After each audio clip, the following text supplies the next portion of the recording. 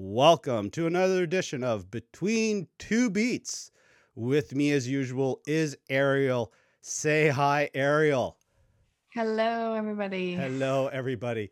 And for those of you that are watching on our Twitch Cricket channel, the chat channel is open. Feel free to put your comments in there. We've done the mandatory welcome to all the crickets. And we have an extra viewer. So that means your dad's now in the office. So yay, welcome, Trevor. Feel free to say hello in the chat.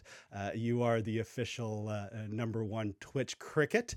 Number one fan. #1 fan and behind the scene producer of the series as well. So for those of you that are watching this after the fact, I could not be doing this without Ariel and Trevor. And I've collaborated with Trevor for a very long time. And the last few months collaborating with Ariel with great fanfare and success. The crickets are happy.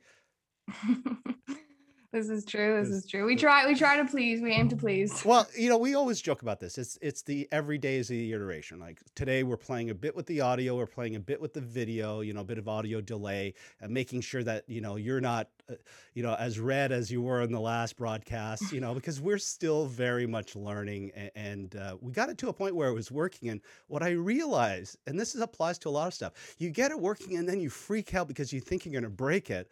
So you leave it at that 80%, and that last 20% requires you to be comfortable enough that you may break it. And I think I stopped at that point where everything got working because, 2 months of slugging this. So I'm at a point now where we do need to tweak, and I noticed a few things in the last ones that I wanted to fix. So for those of you that are watching this live, I'm hoping the audio is in great sync. If it's not, we'll obviously catch it afterwards and I'll fix it. So I am going as cold can be into this conversation, which I gotta say, and I've said it before, is both fearless, fearful, and joyful, I guess, to a degree. And it's one of those things where if I honestly don't know something, I'm not going to make it up. I'll just admit I don't know it. So that's the beauty of an AMA. The answer may just be, well, I don't know. And that's a perfectly okay answer. There you go. Okay, so I'm going to turn the podcast officially to Ariel, and Ariel will kick it off. Okay, Rob, I know you don't know anything about the conversation today or about any of the questions that I came up, but I wanted to kind of elaborate on what you had said the other day. In our previous podcast, you talked about small screen, big thumb. So I wanted to dive into the mobile web. Yeah, good.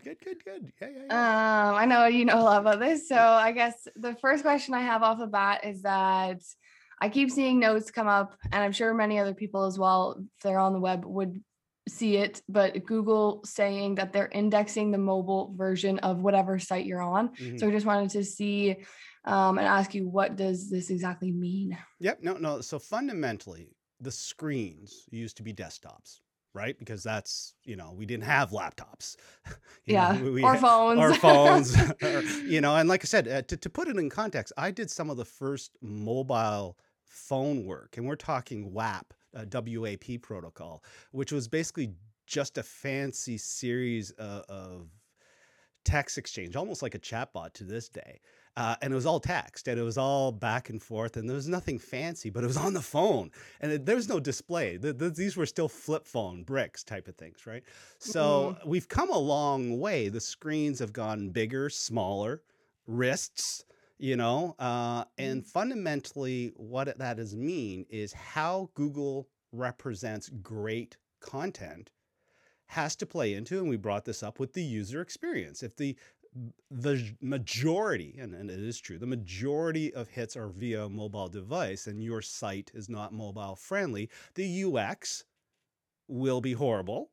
The UI may not work, right? We talked about where do I click for the link. If I'm on a mobile phone, I'm looking for the big shiny thing. And if it's not a small little piece of text, how big is the text, right? A lot of things are sometimes built for a big screen. And when you bring it down onto a small screen, it changes the responsiveness.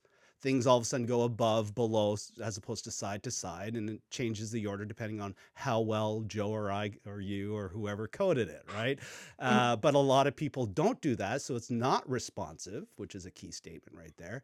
And all of a sudden you've got that original desktop layout trying to display on a mobile layout, right? So Google has come around, and everybody, because Google is the de facto you on the internet. Mhm. They represent every user on the planet in that roundabout way. So what is their experience, both from a bot point of view and a human point of view? And a lot of that is mobile. So when they say they will index first, is they will assess your content and your layout on a mobile viewer as opposed to a desktop viewer, and it will be stringent on certain metrics. And we talked about the core, what were the core digital values, or the core web metrics, or I forget what Yeah, the yeah. latest term is. The Yeah, you know it better than me. What is it? core web vitals. The core web. Yeah, thank you, Trevor. I Yeah, had a Trevor Truca yeah, passing. but that's kind of, thank you, producer Trev. You could have put that in the chat. Feel free to put it in the chat. But yes, that basic building block of what Google is currently saying as what's important, right, is Mhm. very mobile specific. How fast does it load? How close are the text together? Are the buttons too close together? Is the text too small? Is the graphic not displaying properly? All of those things that we talk about with those core metrics, or whatever terminology, like I said, one is a Google terminology and one is just me saying a word, but they're all saying what is deemed important on the algorithm to say that Yeah. your content is proper to be indexed and thus ranked based on those metrics. And they use, hundreds and thousands of metrics, Mhm. but fundamentally lately, a lot of it is mobile, because mobile. Now, keep in mind, that's going to change in a few years when all of a sudden their rank 0 means you're not even going to the website because it's showing up on Google, and we're all on like an Alexa or Google Voice, and now all of a sudden it changes the interface, right? So we're talking, what is the mass interface to the internet? A mobile device.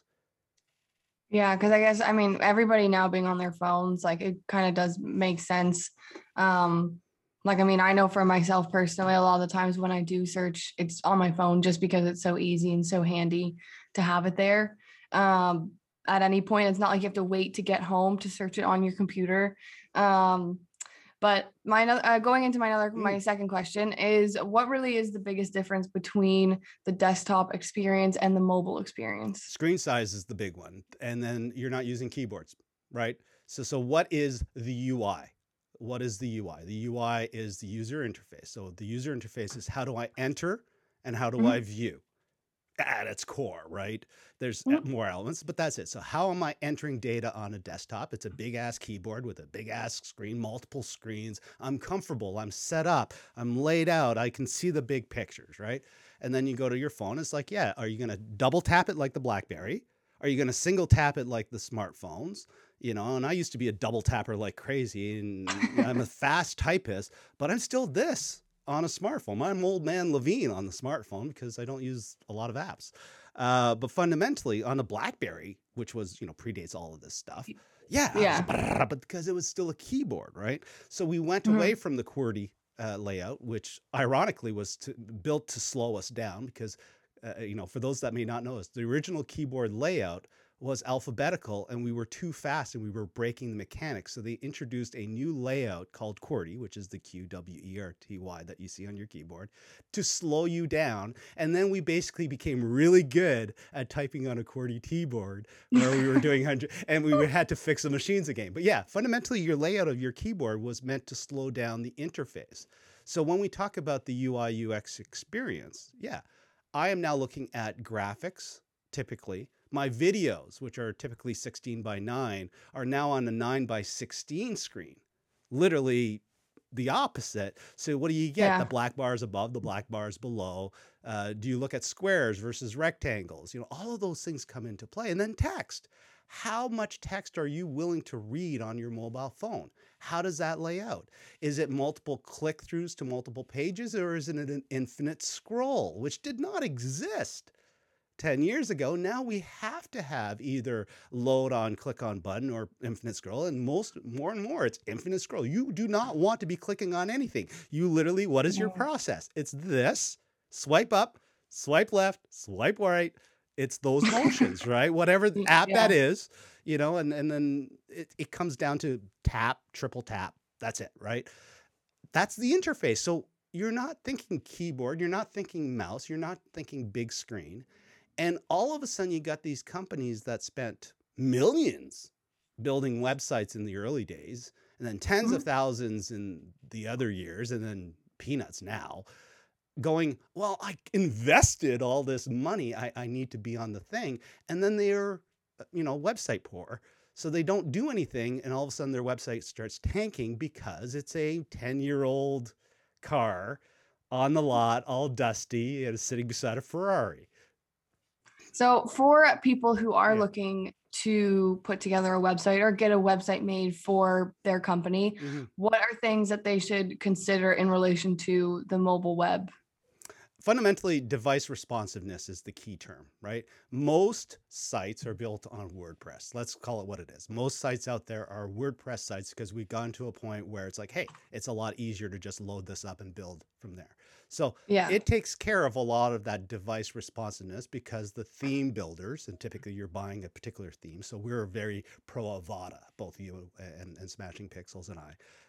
Mhm. So Avada is very device responsive. But even then, I have very well built Avada sites that are throwing mobile errors saying the buttons are too close or the text is too small. And I'm like, no, that is absolutely a lie. So it's the bot making an assessment. And sometimes it doesn't load it properly. I've resubmitted the same page 3 times and gotten 3 separate results from the Google bot saying whether or not it's mobile friendly or not, right? So imagine something coming by a month later hitting your site again. So how is it Mhm. important? It's very important because if your end goal is to be found and interacted with on the internet, and the appliance of choice is something the size of a wristwatch. Exactly. And like I said, I Don't grew mind. I grew up where Dick Tracy had the wristwatch, and that was, oh my God, imagine a world where that was the case. And yeah, I've got one. I haven't worn a watch in so long, but when I wear it, it's a digital watch, with all the Yeah. sensors and stuff like that, right? So what is the interface? Then what is the user experience on that interface? So if you have not modified your site to have a good user interface, properly working user interface, and a delightful user experience, and I'm just tying our past chats into this, Yeah. you're going to not convert. So if your end goal is to convert on that medium, Mhm. platform, whatever, what is the customer journey? And if the customer journey is me sitting on the can, DMing Dave Levac, the MPP, because that's what we can do now versus going through the pomp and circumstances of setting up, royal invitations to see the Speaker of the House. You Yeah. know what I mean? Like King's Buffet on the can, DMing my MPP. That's the world we live in. That's a mobile device when you're not doing something else. That's a prime example of what would have been letter writing campaigns, proper scheduling, meetings. What has changed? That experience, that journey has changed dramatically because of the phone. And like I said, wristwatch Yeah. being something entirely different, because that wristwatch is too small for it to be a great interface. So that's going to be a voice activated interface. It has to be. Okay, you will not be doing a lot of tapping, swiping, and whatnot, other than maybe navigating through a couple of apps. Those things will become an extension of Siri, Alexa, the list goes on, because Mhm. you cannot get to a point, because I've been to those small screens. You're limited in what you can do with a small screen. You are. They're very small. And Yeah. like they only do go so big. Like I have the smallest version Yeah. and that's pretty big. And I know there's a one like a little bit bigger. But yeah, no, they are quite tiny. There's not much I think you could do on it. They're fundamentally going to be control units for all of the appliances in your house. That's it. You know what I mean? And that's Mhm. also going back to, it's a swipe and a tap. It's a swipe and a tap. It's not a type. It's not a scroll. It's not a mouse move. Mhm. Okay. Our interface has changed to swipes and taps on a very, very small screen. And like I said, the emerging player, because we need to be hands free, is Mhm. voice. Now, like I said before, all the work you've done on a word like laving or charuca gets thrown out the window, because what is the voice recognition of that word? What is the proper pronunciation of that word? Do you own all the domain variants of your name? Meaning, does it understand Sharuka, Charuka, and the list goes on, right? No. Chewbacca, Chewbacca. Exactly, right? That's your basic SEO glitch, right? Was it between two beats? Was it between two beats, or was it between two beats? All written differently, right? So the vocal interface is that next piece, but back to the mobile phone. Yeah, it's big thumbs, small screens. It's not multiple fingers, keyboard, big screen. That is a completely different environment. And like I said, you are not in an office. You are not at home. You are on the can, and I don't just call it what it is, like. I was going to say, especially even more now than ever, because people are working from home with COVID, like a lot more people than ever. And like, I mean, it is convenient because you walk around and you have your phone and you can talk on your phone, you can text on your phone, you go to the internet on your phone. And I definitely have been to sites before where they're not mobile friendly. Less now, because I think a lot of people are jumping on that train because they have clued into the importance of it. But it's not indexed, and you're like having to like scroll all the way to the right on your tiny screen because it's like your screen's this way and everything's written this way for a desktop, and it's like you just exit out of the I site. came, Like, I saw, I puked, I laughed, right? Yes, going back to the exactly. user experience. Now that is a flaw in the user interface, first and foremost, that then led into a horrible user experience. Right. And that goes back to the fundamentals. We brought this up. Know your tech stack, know your tech, your website is part of that tech stack. If it's a platform, how good is the platform across multiple medias? We pick Avada, and that's a plug for Avada. It's a great, theme, but it's well maintained. It's the one that, of all the themes that we work on, it's the one that Joe and I, when we see update, we click on it. We don't care. We're not worried. It's done. You know what I mean? Because we know it's been properly tested. So it's that same thing. Yeah. I was gonna say, it's also very user friendly for somebody that's not a coder or not, but I do work in this space. Sometimes my dad does get me to work on sites, and there's always, I can see in the back end, like it'll say like mobile version, and then it'll say desktop version, and I can see all of them. But it's very easy to navigate around. So yeah, and that's going back to, you get to a point where a bunch of developers have gotten tired and have just grouped and either monetized it or not monetized it, right? But fundamentally, you got to pick platforms that will do the majority of the 5-year, 10-year planning that you don't even know about, okay? Because like I said, you're not all CIOs. You're not all tech wizards. You know what I mean? The masses have come to this expecting appliances. And with COVID, the masses showed up a lot faster, much more in group size and everything in a very short period of time. Like 20 years of pushing ideas to people, and then 2 days. We joke about it, but that's all it took. So now all of a sudden, the awareness, the frustration levels, people using, apps are growing more and more and more. And then you get into how good is the smartphone? Is it slow? Is it fast? Is your connection fast enough? Or is your app even qualified to run on the phone that you have? Half the apps. iOS. Yeah, exactly. Whatever. Exactly. Right. So all of that stuff comes into a larger question of, what is your tech stack? But if you're talking purely a website, and your client base is no longer sitting in front of a big screen, and you're still designing like the 90s, and I designed in the 90s, you know what I mean? And a lot of people are still designing like the 90s. No, literally one button with a little bit of text will probably do more conversions on a mobile website than that 1,000, 10,000 essay that we used to pitch. Because what is it about? I arrived, I got what I needed, I left happy. Yeah. So to stick with the theme of how I kind of do my questions based around like where we were, Mm? where we are now, and then where we're headed. So future speak, what do you think this looks like for the future? Like, do you really think that desktops will be eliminated indefinitely? Do you think like mobile has already surpassed desktop? I'm pretty sure it has at this point, because everybody has like, even people that aren't tech savvy, like my grandfather, who has probably no idea his phone even has internet, has a phone that allows him to go on the internet. Um, do you think that, yeah, desktops are going to eventually be I, eliminated? I think they already have in some capacity. What I mean by that is that you will have an appliance, a new appliance, no different than a VCR or whatnot, that is sitting and powered on. It Mhm. is no different than your router, and it's your media center, PC, whatever you want to call it. And it will drive large TV screens in your house, whether or not that it's an office setup. Or so we have that with all of these consoles, Xbox, PlayStations, that do Netflix. That's really the evolution in that. Is it's less about where the machine is sitting. I grew up on with mainframes. They were in a different rooms behind security glass.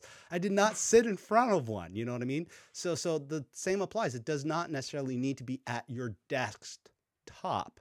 It needs to be in your infrastructure to process what you are asking. Now, how do you interface with that? Well, in a world of Bluetooth, and in a world of, let's say we've got great 5G video over IP and we don't need HDMI, or something like that. Mhm. Theoretically, your TVs are now going to be wireless, right? So now you Mhm. get into a 5G TV capable of receiving anything that your computer is broadcasting, no different than a lot of the other stuff we're doing. Because with your phones, you are able to broadcast what you're watching on your phone to your TV.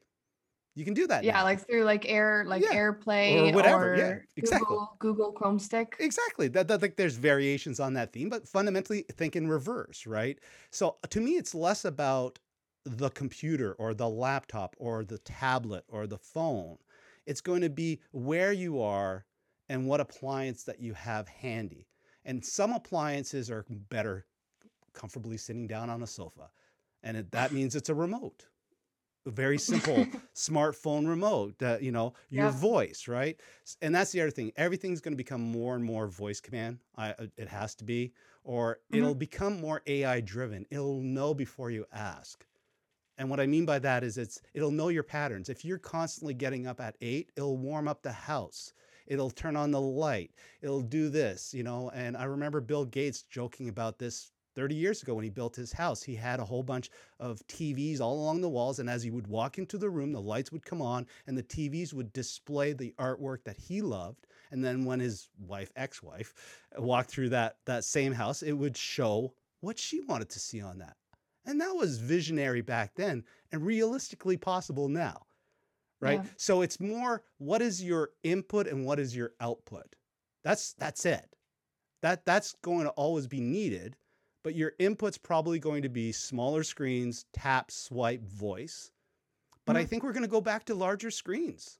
Especially as they become lighter and cheaper and stuff like that. Entire wall fulls where all of a sudden when you walk into your office, yeah, the desktop's nowhere to be seen. It's in the cloud.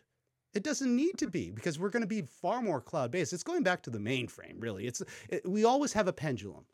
Okay, it goes all the way here. We learn something from that, and it swings all the way back. Then we learn something from that, and it swings all the way back. And that's tech. That's life. That's everything.